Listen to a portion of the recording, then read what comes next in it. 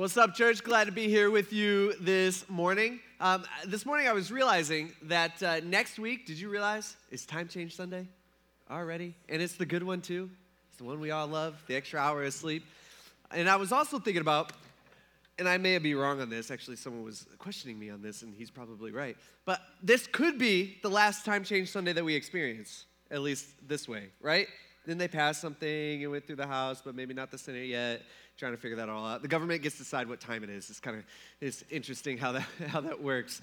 But in honor of this year, possibly, not for sure, being the last time change, the last good time change that we ever experienced, we have decided that next Sunday we are going to have your famous IGA donut holes here for us to partake and send out the good time change, with a bang, okay? So that's what we're doing next Sunday, so make sure you're here. Grab some donuts on the way in, and you can snack on them during the service. You can do whatever you want with them. So just don't throw them at me, okay? Perfect little, anyway, I shouldn't have said that. But yeah, so make sure you're here next week. As a parent, we want to know what's going on in our kids' lives, right? Some of you guys are like, no, I don't want to know. I don't want to know that. But most of us, okay, we want to know what's going on in our kids' life. And what I've realized is that the older our children get, it seems like the harder it is to pry it out of them. Like, hey, what's going on? And so, what's going on? And so for me, what I've realized is my oldest, he's young. He's in first grade. But he's already at the point where he'll come home from school and I'll come home from work and I'll ask him, I'm like, hey, how was your day? What did you guys do? Did you learn anything at school? I'm paying for it. You got anything, like what's going on with all this? Who'd you hang out with? Like I ask him all those questions that your parents asked you when you were in elementary school that you hated and you vowed to yourself that you'd never ask your parents that, but now you find yourself doing it. You know what I'm talking about? Okay, if you're like me, all right, maybe you're not, I don't know. But I find myself doing that, and usually with Toby, my oldest, he just gives me the one-word answers. Good, fine, okay. A lot of times it's, I don't know. What'd you learn at school? I don't know. And I'm like, well, then why are you going? I don't understand what the point of this is. And so, but once in a while, what he'll do is I'll come home from work and I'll ask him, and he'll have a story from school that he will want to tell me. And usually it's some random story. And to just be fully transparent and completely honest with you, sometimes it is so painful to listen to. He is one of the worst storytellers I've ever heard in my entire life. And you know why? It's because it takes him so long to get through a dang story. Okay, it's like a 2-minute thing, and it takes him about 15 minutes because he's like repeating things, repeating sentences, and the worst part is in the middle of a story, he'll start talking about something completely different.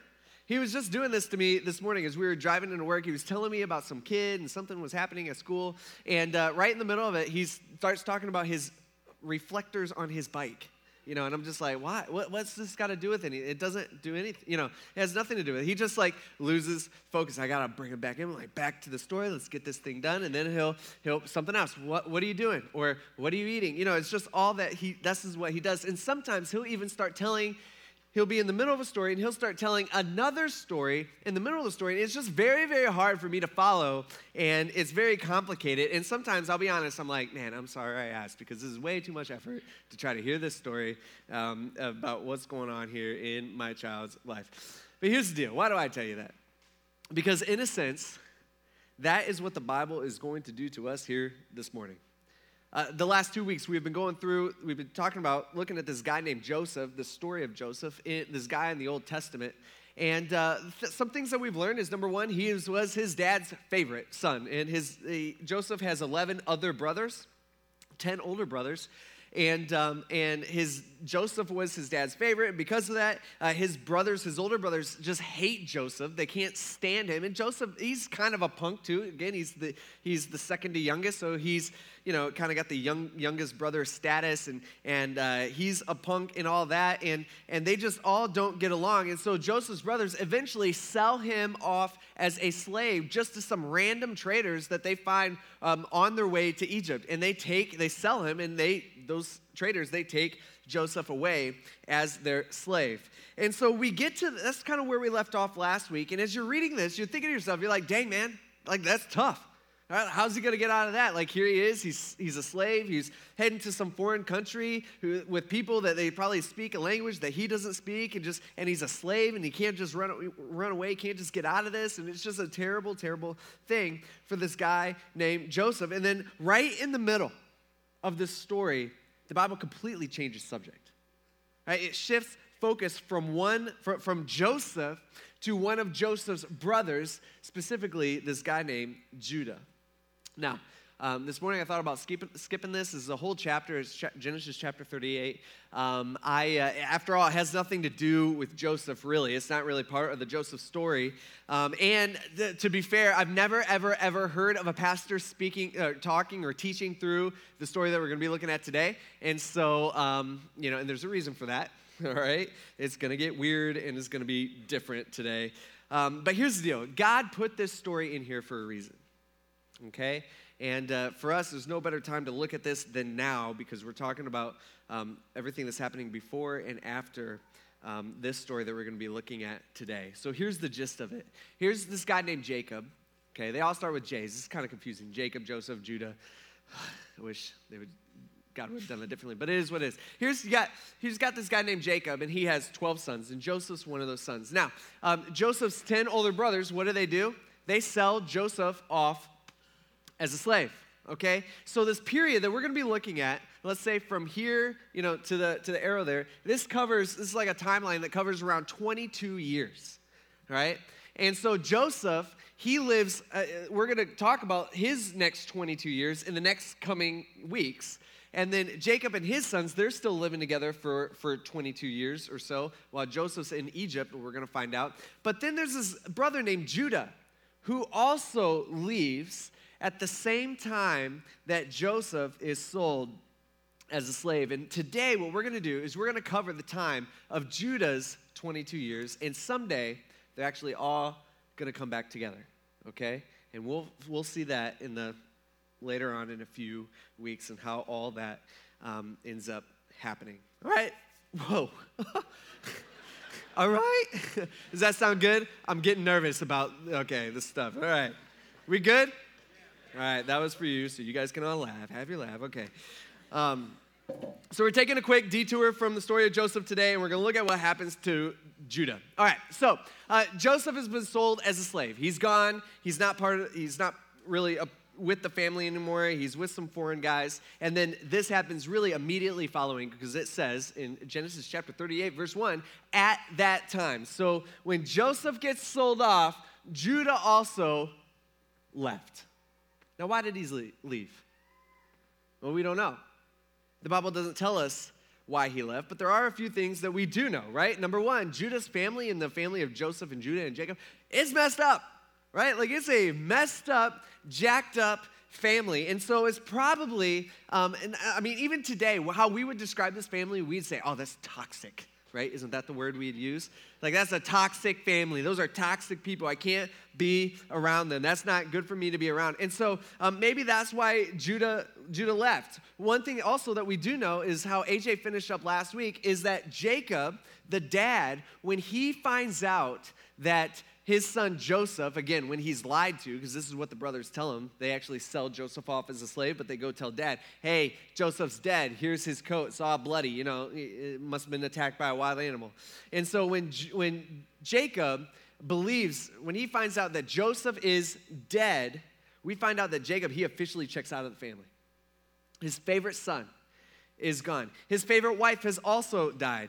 And for him, he's like, his family tried to console him, and he just won't have it. And he even says, Jacob's like, I am ready to die. I'm ready to go, and someday I'm going to die, and I'll be able to see Joseph again. And my guess is that every time Judah came in contact with his dad, Jacob, my guess is that it was a constant reminder about what Judah had done to his younger brother, Joseph. In fact, what we know is that it was actually Judah's idea to sell Joseph off as a slave. Out of all the brothers, Judah's the one that's saying, hey, let's do this. Okay? And so I'm guessing it's a constant reminder every time he sees his dad. And his dad's mourning. His dad won't live a normal life. He's just, he's depressed and he won't snap out of it. My guess is that it's a constant reminder of what Judah has done. And I think Judah has guilt, and he's got this huge secret along with his other brothers that he cannot tell. The secret cannot get out. It's super important. And this terrible thing that they did to their younger brother. And so whatever the reason is, Judah takes off. And he left his brothers, and he settled near an Adullamite named Hera. Now, Hera, that's just one of his really good friends. He's going to pop up around here in the story. And so there Judah saw the daughter of a Canaanite named Shua, and he took her as a wife, and he slept with her. And so she conceived and gave birth to a son, and he named him And she conceived again and gave birth to another son, and he named him Onan. And then she gave birth to another son and named him Shelah. So far, what do we have? We have Judah, and we have his 3 sons. We got them here. We got Judah and his 3 sons. You got you got Onan, and you got Shelah. And everything seems to be going okay in Judah's life, right? Like, he's got his family. He's living near his buddy Hera. He's checking out the girls. He finds a wife. He has 3 kids. You got you got Onan, you got Shelah, and everything seems okay. And he seems to be living the life. And he's raising his 3 boys. He's got a wife that he loves. I mean, everything is good. And 15 years pass by. Now, in this culture, when your son or daughter, I guess, when you're a kid and you're around the age 15, guess what? You're old enough to get married, okay? You're considered like an adult. It's time for you to move away, time for you to get a job, time for you to be an adult. And so that's exactly what happens. In that culture, Judah's son he was ready to be married and leave his family and have a family on his own. And also in that culture, they had arranged marriages, meaning mom and dad get to pick out who you married. Aren't you glad that we have moved on from that situation right here in our culture? In theory, although I don't think what we do is necessarily working out very well either. So I don't know, maybe we should have our parents pick, but not for me. Okay, anyway. So that's what happens. That's what's going on in their culture. So what's Judah do? As the responsible dad, he starts looking for a wife for his son. It says, so Judah found one. He got a wife. And they have a wedding, and they have a ceremony, and they party, and everybody's happy. And he finds his wife for his firstborn, and her name was Tamar. Now, Judah's firstborn, was evil in the Lord's sight, and so the Lord just put him to death. You're like, what? Didn't see that coming. Yikes. What is going on here? It's like God just kills him. So, right, at this point, we have Judah. We got Onan, and Shelah, and is dead. Okay, he's gone. He's no longer gonna show up in our story anymore. Now, for a lot of us, we look at this, and we read that verse, we're just, it's only just one sentence, and we read through that, and we're like, all right, he must have been real bad, I guess. That doesn't sound like a good thing that a God would do. For a lot of us, we're just like, that doesn't sound like a God we want to believe in. And some of us, even though we're Christians and, we know maybe some parts of the Bible and stuff like that, where we're just like, hey, that's not Jesus.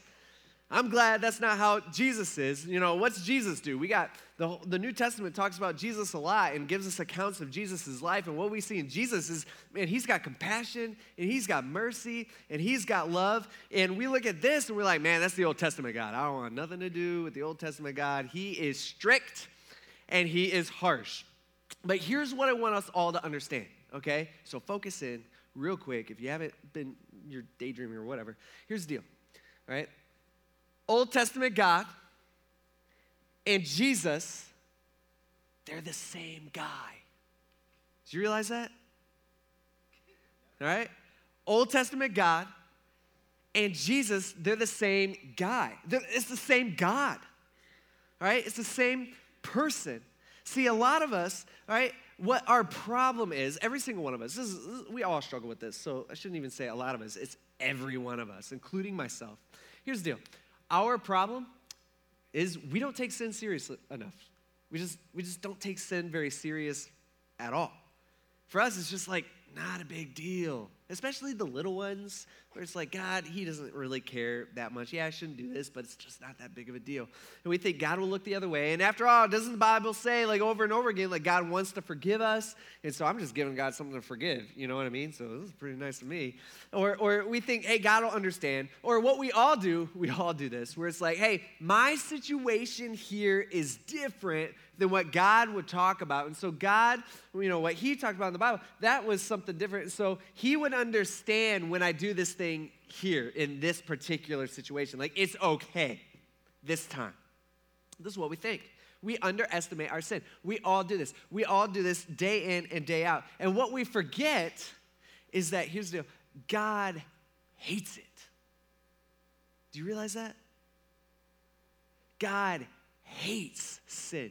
He hates sin. The Bible describes how God dealing with sin. God describes it. He's like, it's like a stench in my nose. It's disgusting to him. That little thought, even think about the dumbest little sin that we could think of. Like one little evil thought in our mind, or we looked at that person where we shouldn't have looked at that person that way, or whatever it might be. God looks at that little thing that we think is so insignificant, and God's like, that is disgusting to me. That's a stench in my nose. I don't want anything to do with that. And so in this instance that's going on in this story, is not living life right. He's not following the way that God has told us to live our life. And so God, he just puts to death. And so that's the end of Er's gone. He's no longer in our story. All right, let's go back. It says, then Judah, okay, remember, let's think about Judah for a second real quick. Judah's just lost his firstborn son. You think maybe that brought up any memories for him? Think maybe there was something that he hadn't dealt with inside that kind of opened up there? You think maybe, think about it. Judah's the one that told his dad that his favorite son had died just a few years back. And here, Judah's son is now dead. You think at all maybe that Judah's going through these thoughts in his mind where he's like, man, this is all my fault. I shouldn't have done that to Joseph. This is my fault. God's just getting me back for what I've done to him. You think that? Right? Kind of some of the thoughts that we think when something bad happens in our life, like we think, what have I done? Is it because of this? Is God getting me back? Is he punishing me for this? And I'm sure he's thinking, hey, maybe this must have been how my dad felt when we told him that his son died. And so Judah, I'm sure, is struggling with this. And it's killing him. And so Judah goes to his second-born son, Onan, and he says, hey, here's the deal. I want you to sleep with your brother's wife. Now, you didn't expect to hear that at church this morning, right? Okay? We don't do this anymore, okay? Let's just make sure we all got that understood. Sleep with your brother's wife. Now, why does he talk about doing this? Back then, in their culture, they had this thing called levirate marriage. And basically, this was a law. This was required by law. And so here's the deal. Pay attention. Focus in on this. It's a little complicated. But if a woman's husband died without having any sons, okay, with her, then it was the duty by law of the next brother to have a child with his dead brother's wife. All right? Sounds kind of messed up to us. And the whole point to do this was to produce a son for his dead brother. And really that allowed two good things to take place. Number one, kids grew up fast back then. And so in 15 years, they were in their culture, they were considered an adult. And so that son would then be able to provide for his mom for the rest of her life. Okay? And so it was only a 15-year period to make that happen for her. Number two, it also allows for the dead husband, and in this case, brother, it allowed for his name to live on, including his inheritance. He could give his inheritance to somebody, to his son, even though it's not his biological son. So in this case, had no kids with Tamar. And so by law, it was Onan's job to A, provide with a son to carry on his name, and B, to provide Tamar with a son that then could take care of her and support her in her future. So that's what Judah does. Judah does the right thing. He goes to Onan and he says, sleep with your brother's wife, okay? He says, perform your duty as her brother-in-law and produce offspring for your brother. It says, but Onan, he knew that the offspring would not be his. So whenever he slept with his brother's wife, which sounds like he did frequently, he released his semen on the ground so that he would not produce offspring for his brother. This is why I should have had AJ speak this week, okay? Because this just gets awkward and weird.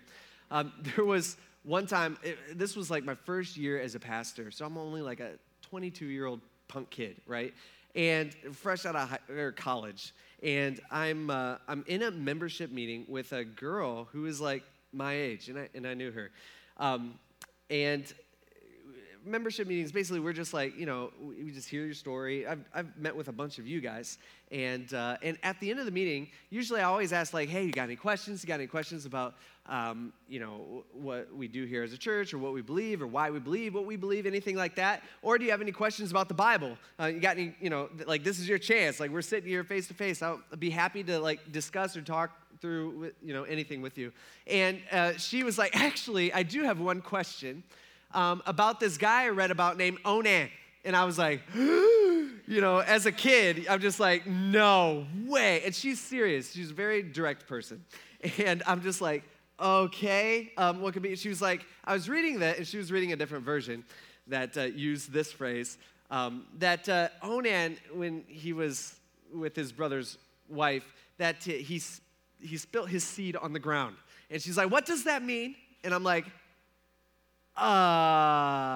and I'm like fumbling through. I'm like, how do you explain? You're just like, I don't know, man. Like when a man loves a woman, it was terrible. I didn't know what to say, and I kind of fumbled through it all. And then she was, and I must have done a terrible job because she was even more confused. And because she says, okay, so, what you're saying is, let's just say hypothetically, and then she says, I know this would never happen, but let's say me and you got together, and I'm just like, stop. No, I don't want to talk about it. It was terrible. It's the worst meeting I've ever had in my entire life, and I remember it to this day. And this is the only message that I could ever talk about that, because we're actually talking about that, which I never thought I would ever do. So there it is. But it was terrible, and it was awful, and here we are talking about it on a full Sunday morning in front of a bunch of people. I've grown so much, okay? I'm so comfortable right now, Anyway, not at all.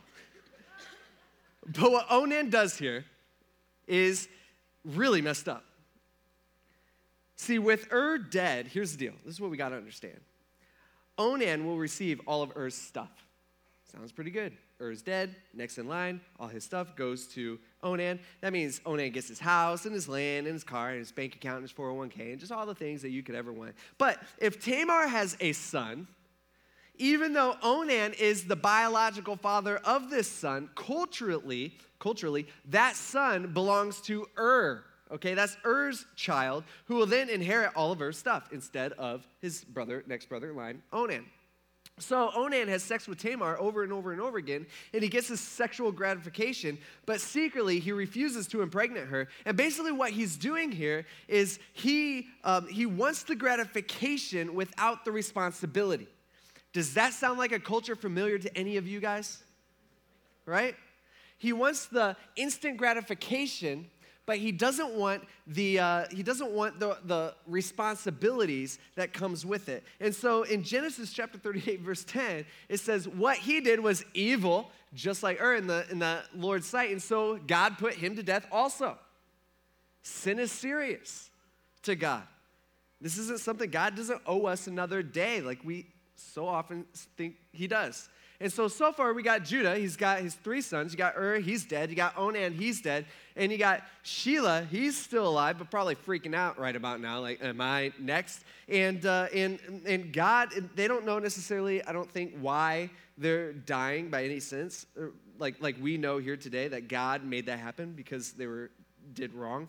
And so Tamar, let's look at this from Tamar's point of view real quick. Tamar has now lost her husband She's lost her husband's brother who's supposed to provide her with an heir, Onan. He's gone. And so Tamar goes to Judah, and he's like, hey, guess what? Or she's like, hey, Judah, where's Shelah? Let's bring on Shelah, all right? Maybe he could do what he's supposed to do here because none of your other sons are making it very far with me. And so Judah, all right, at this point, he's just like, man, I've lost 2 of my 3 sons.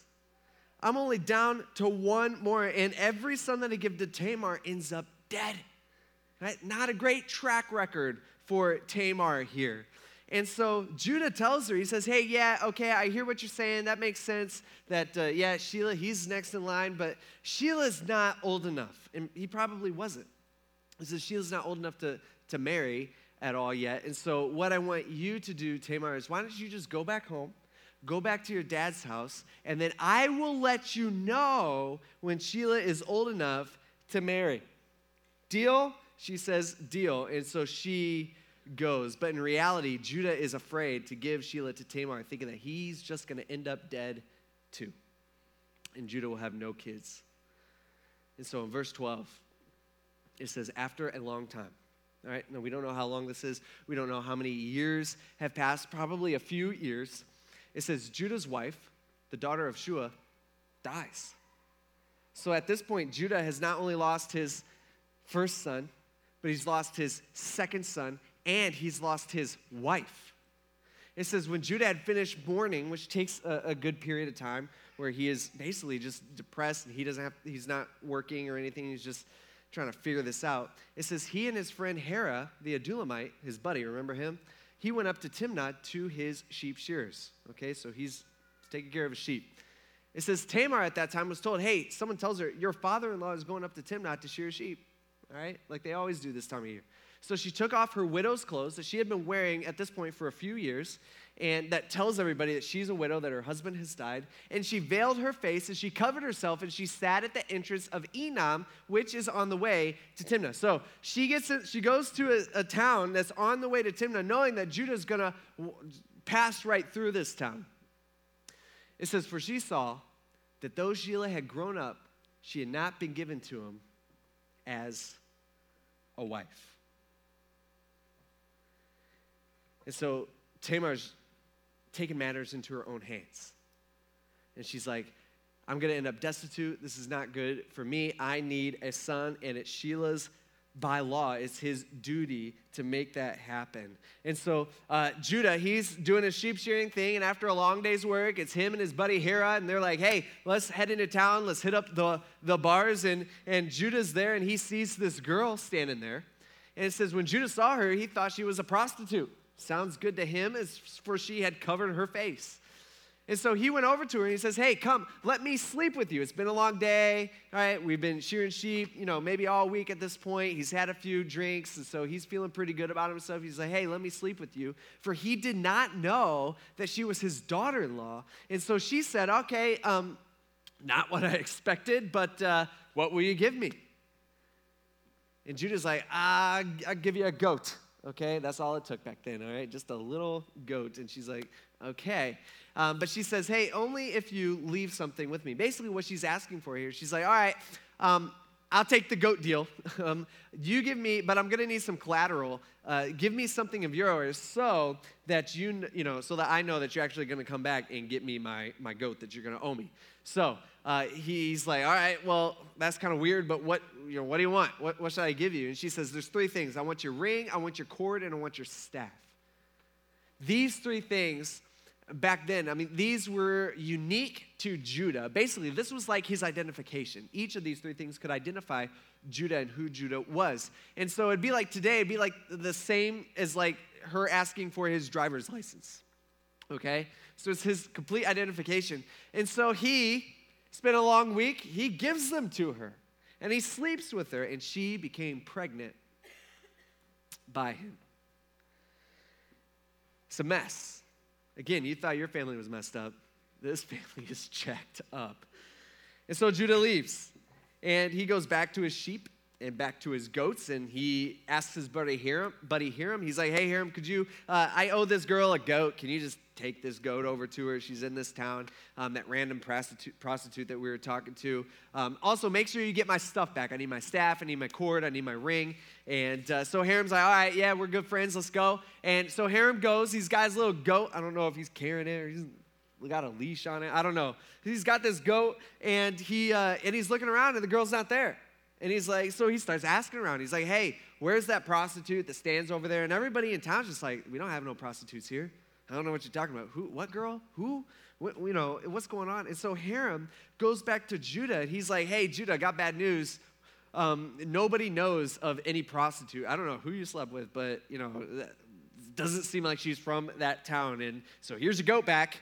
And Judah's like, man, I needed one of my stuff back, but okay. And Judah basically says, oh, well, we tried. I don't know what to do now. And the Bible tells us 3 months pass by. This is about 3 months later, Judah was told. Someone tells him, hey, Judah, I don't know if you've heard the rumors, but your daughter-in-law, Tamar, she's been acting like a prostitute, and now she is pregnant. And this next statement should blow us away, in a sense. Judah, he responds, he says, bring her out, Judah said, and let her be burned to death. Now, probably every single one of us in this room, we all have the same feeling. We're all probably thinking the same thing right now, and that is, who does Judah think he is? Who does Judah think he is? After all he's done, I mean, this guy, after selling his brother as a slave, after leaving his family, after not following through on all of his promises to Tamar, after sleeping with who he thought was a prostitute, like how dare he condemn Tamar for sleeping with somebody else when he has done the same thing? And it's not just that he's done the same thing, he's actually the guy without him knowing that she slept with. I mean, it's super messed up. This is the definition of a hypocrite if there ever was one. And what I want to point out to each and every one of us here this morning is you and I, we do the same thing every day. We have the same attitude. I'm not saying we do the same actions as Judah. I hope not, right? I mean, maybe you wanted to sell your brother, but we do the same thing. It's so easy for us. Here's the deal. It is so easy for us to see the faults, to see the sin in other people's lives, while at the exact same time we ignore the sin and the faults in our own lives. Right? We do this. Right? It's so easy for us to see what's wrong with our spouse and our family and our boss and our coworkers and our politicians and our friends. We can see all the things that are wrong with them while at the same time we completely ignore our own issues and we refuse to deal with our issues. I mean, this is an age-old thing. This is something we've been struggling with as a human race for a long, long time. 2,000 years ago, which is thousands of years after this story takes place, Jesus comes on the scene, and one time he's talking to a crowd, and he's like, why do you do this? He's like, why do you look at your brother at the little speck in his eye when you got like a whole log, stuck in your eye? Why do you do this? See, that's exactly what Judah is doing here, and that's exactly what we do to the people around us. In fact, some of us, probably all of us here, we all, when we hear this, we were like, wow, Judah, are you seriously? Like he really said, and let her be burned to death? We have this feeling, like there's emotion within us that is like, anger. Like you feel that? And that like frustration and a lack of fairness with Judah's words. But actually, in a sense, think of it this way. We are doing the exact same thing to Judah as Judah is doing to Tamar. We're doing it right now, this very minute. Looking down on him for his faults, again, while completely ignoring ours. See how easy it is to do that? You see how easy it is? This is like ingrained in us. We do this all the time. And so Judah, in a sense, it should be like, well, no wonder he does this. We all do this. And so Judah, he's upset. And by the way, to be fair to Judah, he is rightfully upset. What Tamar did was wrong. What Tamar did was sin for sure. I mean, she's sleeping with somebody who's not her husband. And so they go and they get Tamar. And so as she was being brought out, she sent her father-in-law this message. And so she's a little, she's not dumb, that's for sure. She says, yeah, I'm so sorry. I am pregnant, you're right, and I shouldn't be pregnant, but I'm pregnant by the man to whom these items belong. And she sends a random ring, a cord, and a staff. And she's like, do you know who these could be? And Judah's like, crap, He's just like, as soon as Judah sees these, he recognized them. And he says, he sees it and he's like, oh. He says, she is more in the right than I. Since I did not give her to my son Shelah, and he did not know her intimately again. See, Judah, unlike us most of the time, at least Judah here instantly sees, as Jesus would say, the log in his eye. Like he sees it. He recognizes it. Most of the time, we don't recognize it. We don't think that way. But Judah here, he gets it. And what we see from Judah at this point forward in the rest of the story and the rest of the Joseph story is that Judah he changes. It's like a turning point in his life. He tries to make things right. What we're going to find out is, number one, he supports Tamar and he provides for her. And unlike Onan, his son, he never sleeps with her again.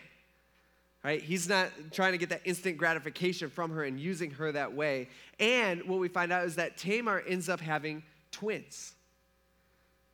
And that's the end of the story about Judah. And so the question we should be asking is, all right, so I don't know, why did God put this in there? What's the point of this? It's weird. All right, it's different. Why does God tell us all of this stuff? Why is he do that? See, I think he gives us a story to show us that God chooses to use ordinary, messed up, imperfect people to do his plan, to accomplish his plan. You know how the New Testament starts off? Matthew chapter 1, verse 1. All right, Matthew, who's one of Jesus' disciples, he writes down an account of Jesus' life. And he starts off by giving Jesus' genealogical record. In Matthew chapter 1, verse 1, this is how the New Testament starts. It says, an account of the genealogy of Jesus Christ, the son of David, the son of Abraham. He says, Abraham fathered Isaac. We talked about this a couple weeks ago. He says, Isaac then fathered Jacob, and Jacob fathered Judah. Now, probably most of us, we would think about this, and if we know the rest of the story about what happens with Joseph, and he ends up being a pretty good guy. Starts off a little rough, but he ends up being a good guy. We would naturally think, okay, you would think that Jesus would be in the line of Joseph, right? Like he's the good one. Judah is so messed up. I mean, we read the story today, it's like, yeah, Judah is not a good guy. But God doesn't choose Joseph. For some reason, God chooses Judah. It says, so Jacob fathered Judah and his brothers. And Judah fathered Perez and Zerah, which happened to be the two twins. And Perez is the one that Jesus' line comes down through. He says, by Tamar. Smack dab, right before the New Testament gets rolling, right at the beginning. It's like God chooses to remind us. He's saying, hey, here's the deal. God chose to use a completely messed up disaster of a family. God chose to use a jealous brother who was also a bad father, who was also a liar of a man in Judah who sleeps with prostitutes and sees other people's faults and doesn't see his own faults. All right, God chose to use a woman who is willing to sell her body just to get what she wants. Guess what? To save the world. Through Jesus, thousands of years later. And today, we get the benefit of that. Isn't that crazy to think about? This is God's plan. Here, we get to kind of see it like from a bird's eye view of God's plan. Even though, whether we recognize it or not, or whether we admit it or not, we are just as guilty when it comes to sin as Judah.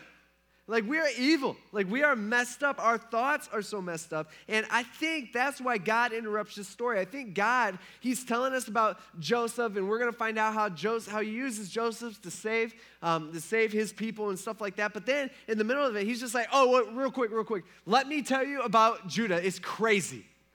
All right, it's messed up and it's a little raunchy. But let me tell you about what happens here. And it's like God telling us, I'm going to use him.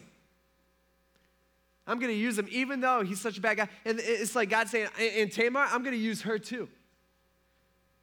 See, something, again, seems to change in Judah's life. This is a man who hated his brother, a man who had done a bunch of terrible things. He's not living the life that God has called him to live. And what we're going to find out in a few weeks is he becomes a man willing to sacrifice his life for one of his younger brothers. Completely opposite of how he was.